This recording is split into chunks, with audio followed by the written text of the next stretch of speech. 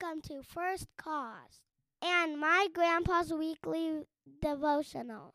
I hope it will encourage and inspire you. Thanks, Jaden. This week's devotional is entitled Point Man. The best book I have read for men to be godly husbands and fathers is Point Man by Steve Farrar. I gave this book my highest rating of 5 stars because of the frankness, realness, and quality content that Steve delivers. Dr. Farrar describes the challenge of leading a patrol in Vietnam and likens it to leading a family through the chaos of American culture.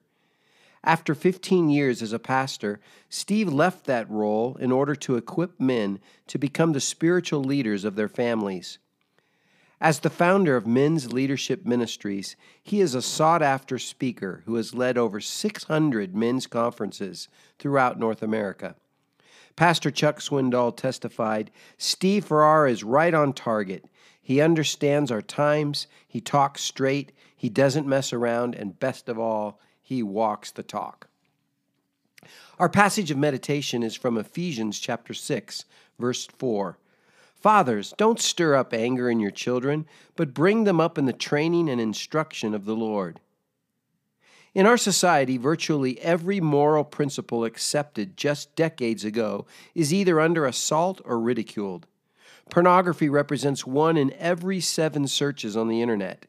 But no matter how far our civilization descends in its insatiable lust for depravity, God-fearing fathers have a clear mandate. Lead your home in the training and teaching of the Lord. This is sacrosanct. The antidote to corruption is holiness, which does not come by happenstance, but rather deliberate, thoughtful living that includes training. Dads who love Jesus and who make it a priority to study God's Word will make a daily difference in the world. Husbands who love their wives and commit to strong marriages have a distinct advantage in developing healthy offspring. Mark Strong wrote in Church for the Fatherless, "Fathers today need to mark their children's lives for God. If fathers fail to mark their children, other influences will." Patrick Morley and David Delk noted in The Dad in the Mirror, "A father should focus not on getting his children to do the right things, but rather to love God and others from the heart. When our children love God with all their heart, soul, mind, and strength, the right behavior will follow. The goal of a father is to disciple the heart of his child to love God and others." So, if you are a father, don't listen to what society tells you. Listen to the prompting of the Holy Spirit. Be encouraged. Stand up and deliver. And for those of you who are not dads, do your best to encourage and build up those who are in the battle. As you already know, we need each other.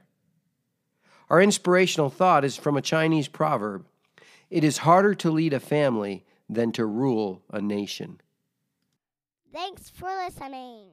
If you would like to learn more about First Cause or receive Grandpa's devotionals by email, just go to www.firstcause.org and click on the free weekly devotional button.